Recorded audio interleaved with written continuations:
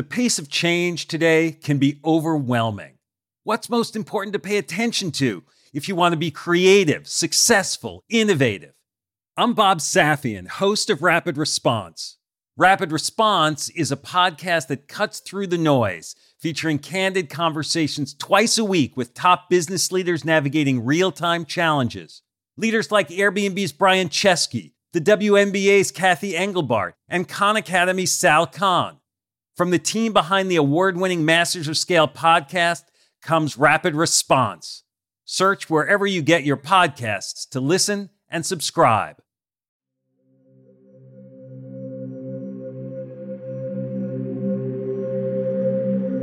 Our morning is filled with more landmarks to reach Opelousas, Louisiana. Go past the house without the roof, turn left at the post office, and go past the meadow with the cows. When you see the fork in the road, go straight, or else you'll end up on the wrong side of the train tracks. When we arrive within a day, I look up into the dark, wide base of Antiola, the place marker that said we were from Louisiana, even though we were born in California. She's the marker that confirms the shaping of our image into the land on which my father and mother were born. She's the one who holds the same memories as Daddy. I can't take my eyes off this cold black woman with soft black hair, who is Louisiana herself, and I belong to her.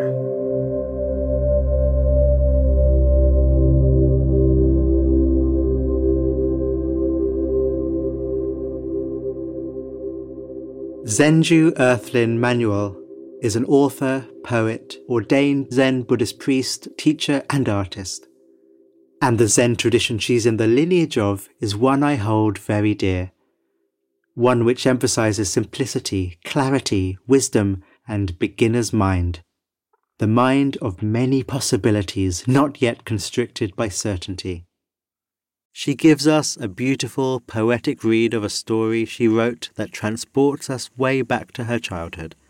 It is full of light, light which points us back to ourselves. In this series, we blend immersive first-person stories with mindfulness prompts to help you restore yourself at any time of the day. I'm Rohan, and I'll be your guide on this episode of Meditative Story.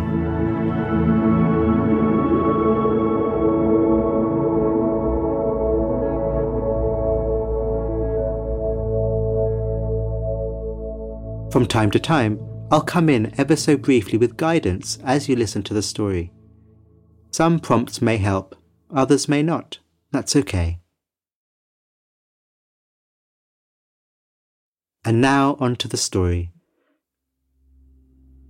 The body relaxed. The body breathing. Your senses open, your mind open. Meeting the world.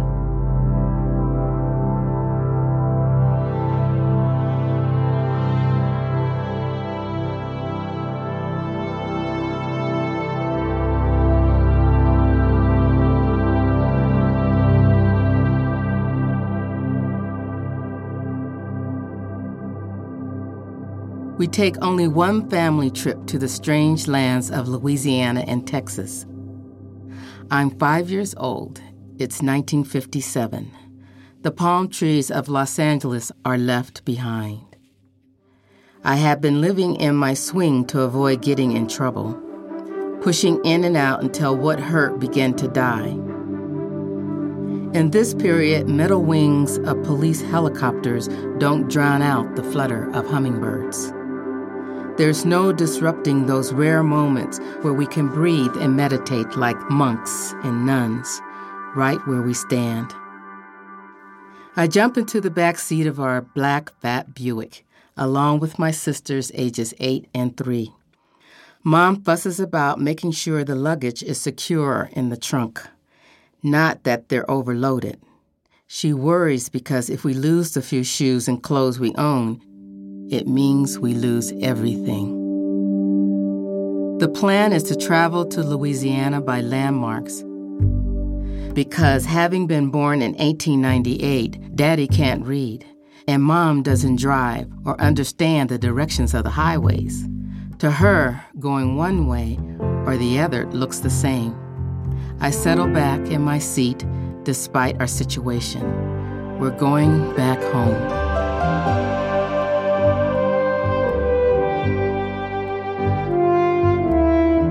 The place that shaped my parents. My sisters and I aren't from this place. But perhaps we are going back home too. Because we're a work in progress, being shaped like them. Eating gumbo only in the winter when the crabs surface. And being fiercely superstitious in an effort to ensure that we don't cause our own unfortunate illness or death. Since we're all shaped alike, we're all going back home. Back from having gone forward. Away from being so country in our ways. Back to Louisiana. Back home was where Daddy, the last sibling of 20 children, would visit with his youngest sister Ola. To return to Auntie Ola is to go back to a marker in my father's book of life. It's a place in his story he has remembered for 50-plus years. To release the red soda water my sisters and I had consumed, my father pulls off the road for us to squat and pee. The air glides his hand along our naked behinds. No shame, just a lesson in necessity. Like it's a necessity to heed the signs on the road that aren't there. Bring your own fried chicken. Don't stop along the way from California to Texas, or you might be killed by the KKK. Keep going straight ahead. Pee over there. Stretch your legs down the way. These are the invisible signs behind the real signs that my father can't read. Are we there yet? Mom laughs in the way that makes me feel like I've asked something foolish. She does that often. I don't understand the reason why what I said is particularly funny. I'm embarrassed. What I mean is, when are we going to stop and see those cowboys? Like on the Saturday afternoon movies I watch with my father, after he cooks the rice and sautés the canned salmon with onions. What I mean is that the mountains are so big they seem like they might crumble from the height and crush us. What I mean is, I have a headache. What I mean is, I don't trust that they know the directions. The road seems to be going nowhere. A black child without a destination is a child with no future. I need a future that will show that the pain of being black will disappear someday, and this trip is proving painful. So the future should be close enough to see, smell, and feel no pain. I had told my entire class at school that I was going on a vacation. I had never been able to say such a thing. I wasn't going to where they were going that summer, Paris, Hawaii, or Yosemite, which I thought for a long time was another country. We aren't flying, taking a bus or a train that can take us exactly to where we need to go. No, we're going to Louisiana by way of landmarks through Texas and a fat black Buick that smells of gasoline once it's filled to the brim. At the border between California and Nevada, the guard begins to ask my father questions that I'm afraid he can't answer. Lawrence Manuel Jr. is silent, a silence of courtesy, of an imposed respect as a black man, or a protection from being found driving while illiterate, protection from being maimed or killed. I want to say to the man in the uniform with a pistol at his side, my daddy's a quiet man. And because Daddy and Mom are shaped by silence, we are shaped by it. We're a quiet family, traveling without listening to the radio or talking hardly at all to each other. It's an entirely silent trip, moving about from one state to another, looking for invisible cattle gates that are meant to keep us from crossing borders of any kind. We dare to take a vacation without knowing where we're going. Home. is that way? Or is it this way?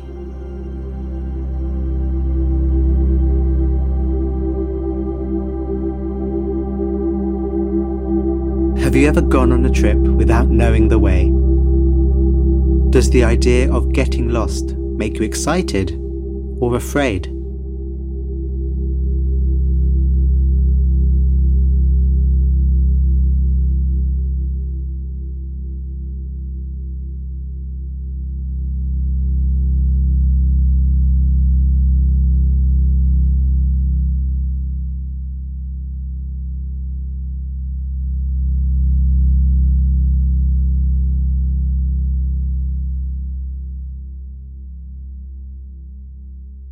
Route 66 leads into the desert where there's nothing but hot.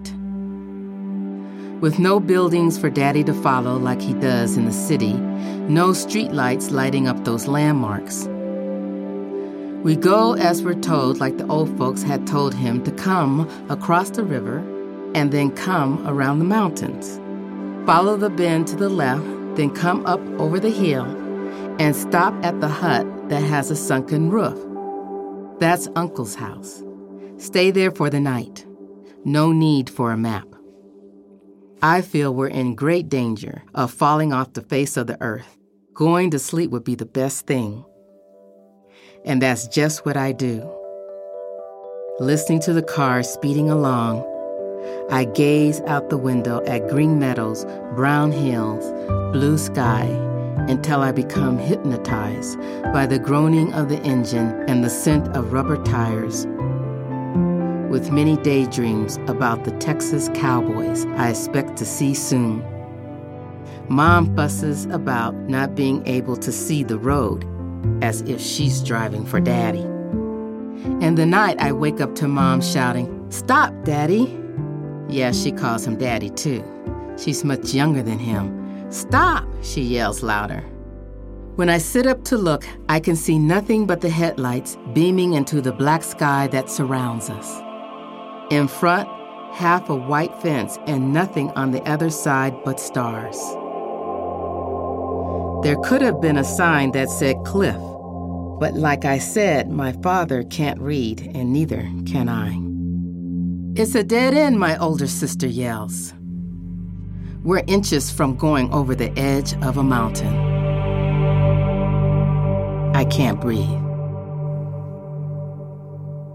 We had missed a turn at the river or at a mountain or the road with the falling house where Uncle once lived 20 years ago.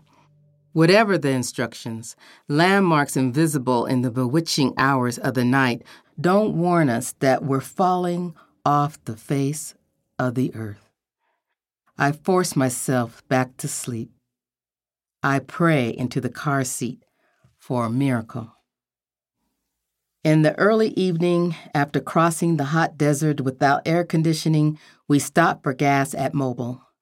Daddy recognizes the red-winged Pegasus, or the flying red horse, as it appears to me. He says one word to the gas station owner, "Ethel," instead of "gas, please." Ethyl for ethanol is one precise word, and he must have wanted the attendant to know that he knew a fancy word for gas. He says it with dignity, a human dignity denied him in America.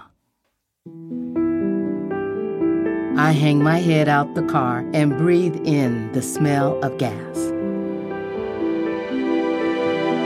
I'm intoxicated. I feel free because we're going somewhere as opposed to being stuck on a block, in a city, in a state, or in a country that doesn't want us.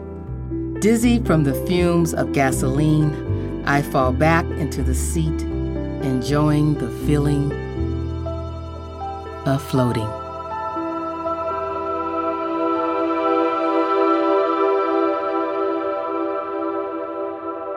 We can't sleep on the side of the road for risk of being arrested, and we can't get a motel room because of being black.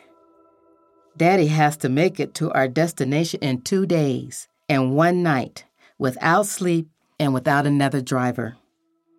I wonder what vacation amenities my classmates might be enjoying.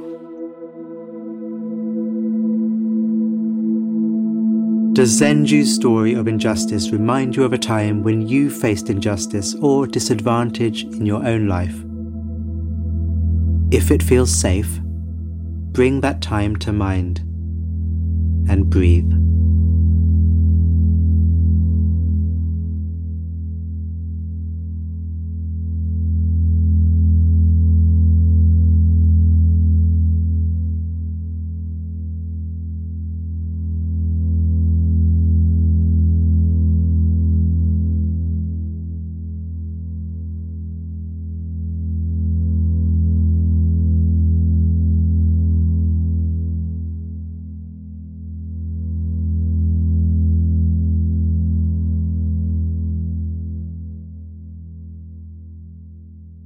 Are we in Texas?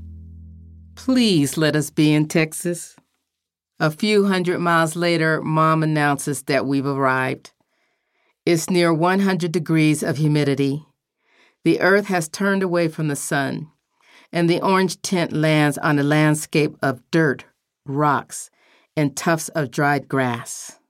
There's a saloon standing alone. No horses hitched to a pole, and no white cowboys parading about dressed with holsters like on TV. Daddy gets out of the car as if he has just driven across town to a place he knows. Or maybe he's bracing himself for the relatives he hasn't seen since he was a young man. Has their hair turned gray and white like the hair on his head that he colors with black dye? Will they recognize him? He stands for a long time near the car waiting and looking. He adjusts his Stetson, dusts his Florsheim's, and straightens his slacks. He never wears his work shoes out in public. He's always dressed, always a display of pride. I jumped to the ground in a pile of dirt. I hadn't done the packing, so I was without my cowboy boots, hat, and holster with his cap gun. As we walked closer to the saloon, loud laughter and the smell of liquor sails toward us. We walked towards the saloon with Daddy in the lead. "Come on," he says. "Let's meet your cousins." We enter. The noise hits me first. Grown men and women cackling in a dark red-lit room, bent over a bar with drinks clinking with ice cubes. Then a yell. "Cousin T-Law, he made it," someone yells. I imagine sometimes folks don't make it because my father is not the only Black Creole person that can't read English. I stand still while the cousins grab and hug my parents. My father is 64 years old and my mother's 47 at the time. No cowboys, no horses, and our cousins are old enough to be our parents. I'm stunned. I'm disappointed. Us girls are pushed through from one cousin to the next, receiving booze-scented kisses. My sisters and I are laid to rest in the back of the bar. We can hear Daddy's people mumbling in Creole. Cigar smoke trails in to fill the holes in the walls that are so close to my nose I can feel the heat of the night coming through them. Our morning is filled with more landmarks to reach Opelousas, Louisiana. Go past the house without the roof, turn left at the post office, and go past the meadow with the cows. When you see the fork in the road, go straight or else you'll end up on the wrong side of the train tracks. When we arrive within a day, I look up into the dark, wide face of Auntie Ola, the place marker that said we were from Louisiana, even though we were born in California. She's the marker that confirms the shaping of our image into the land on which my father and mother were born. She's the one who holds the same memories as Daddy.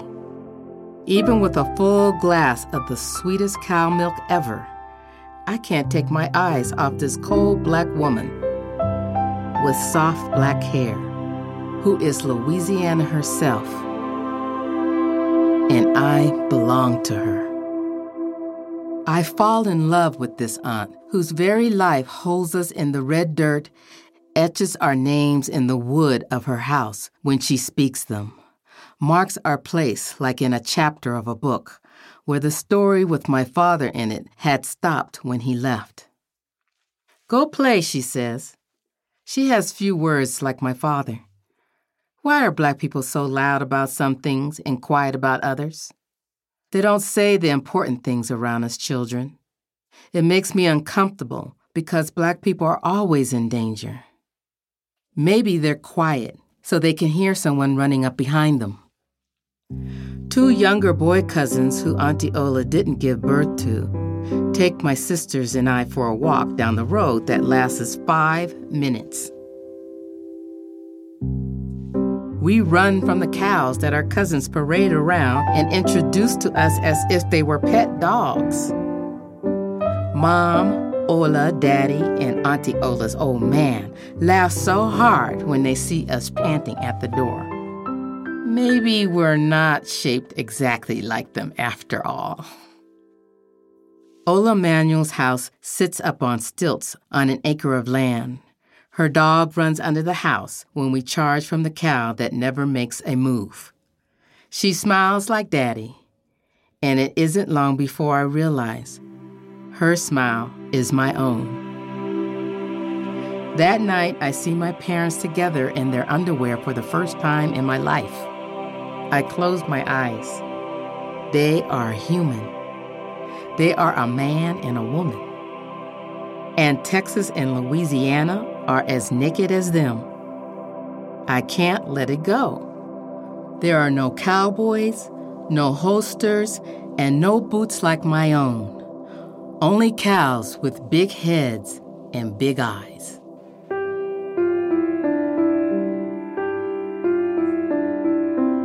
Auntie Ola died 8 years later.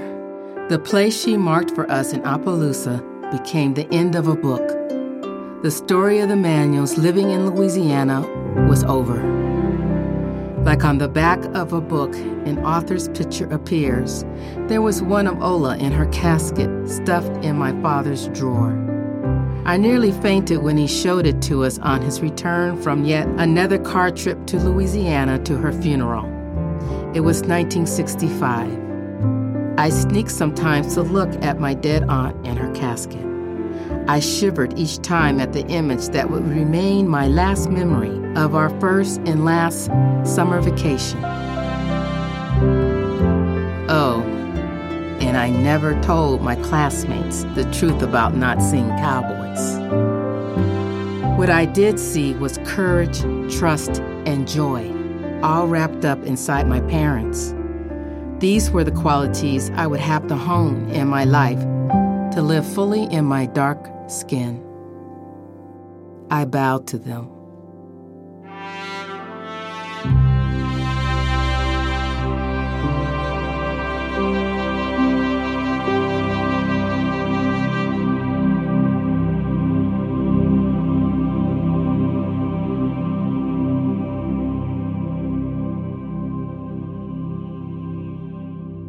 We've reached the end of Zenju's story. In just a moment, I'll guide you through a closing meditation. There were so many elements to Zenju's story. The universal experience of being on a family road trip. The tragic experience of what it is to be discriminated against in the country of your birth. Being a child in an adult's world. And for our meditation together, I'd like to bring out 3 themes which most enveloped me when listening. And the first is heat. What is the temperature of the space around you like right now? Is the temperature causing you discomfort, or is it pleasurable? Something in the middle? Or are you not sure? The sensation of temperature on our skin, the junction between what we call the outside world and what we call ourselves. Feel the temperature. Breathe with the temperature. Are there any parts of your body which feel particularly hot? Your head, your chest, your shoulders, your belly even. Let them be hot. And, if uncomfortable, see if instead of that heat being something you have to push away, see if you can perceive that heat as energy and power, soothing even, warming the body, relaxing the body, radiating. The second theme that struck me during Zenju's story was silence, the silence of her parents, the silence of the drive. And now that she's a Zen priest, the silence that is her ground of being. Here's 10 seconds of silence.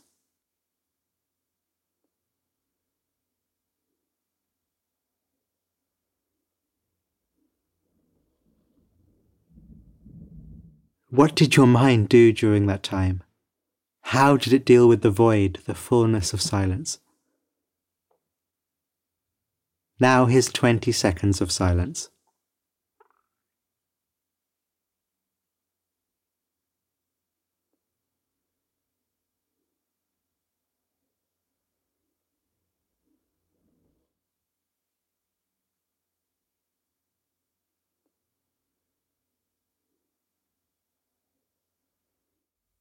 Isn't it interesting how we struggle with silence? The mind full of momentum, always with some comment or convincing storyline. So, for this next period of silence, see if you can relax into it and just listen. Letting the silence pervade you, energize you.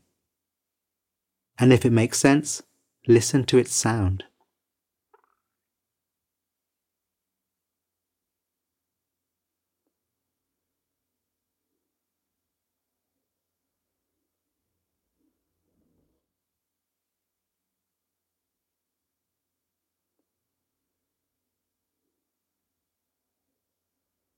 The third theme that Zenju's story brought up for me is appreciation.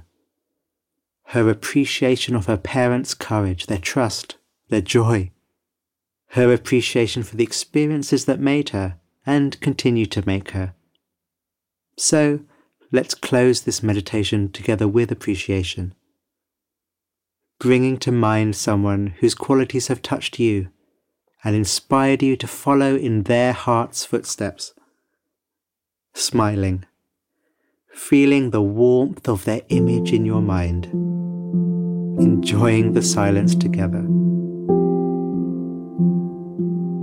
And as you do, I'll bring you to mind, appreciating you for taking this time to be with us.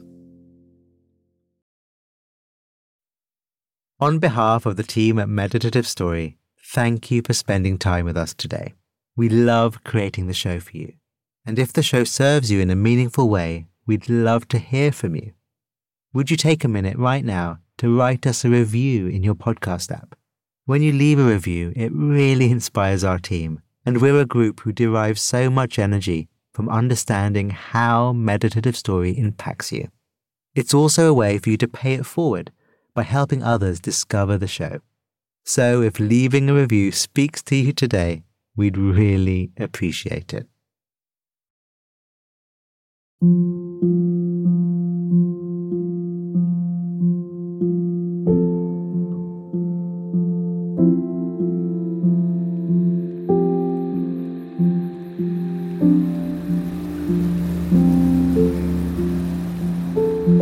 Meditative Story is a Wait What original in partnership with Thrive Global. The show is produced at the studio inside SY Partners in New York. Our executive producers are Darren Triff, June Cohen, Ariana Huffington, and Dan Katz. Our producer is Sabrina Fahi. Our supervising producer is Jai Punjabi. Our curator is Carrie Goldstein. Original music and sound design is by the Holiday Brothers. Mixing and mastering by Brian Pugh. Special thanks to Anne Sachs, Juliana Stone, Summer Matthijs, Monica Lee, Madison Odenborg, Lindsay Benoit O'Connell, Libby Duke, Smriti Sinha, and Sarah Sandman. And I'm Rohan Gunatilaka, creator of the Buddhify meditation app and your host. Visit meditativestory.com to find the transcript for this episode. On the next episode of Meditative Story,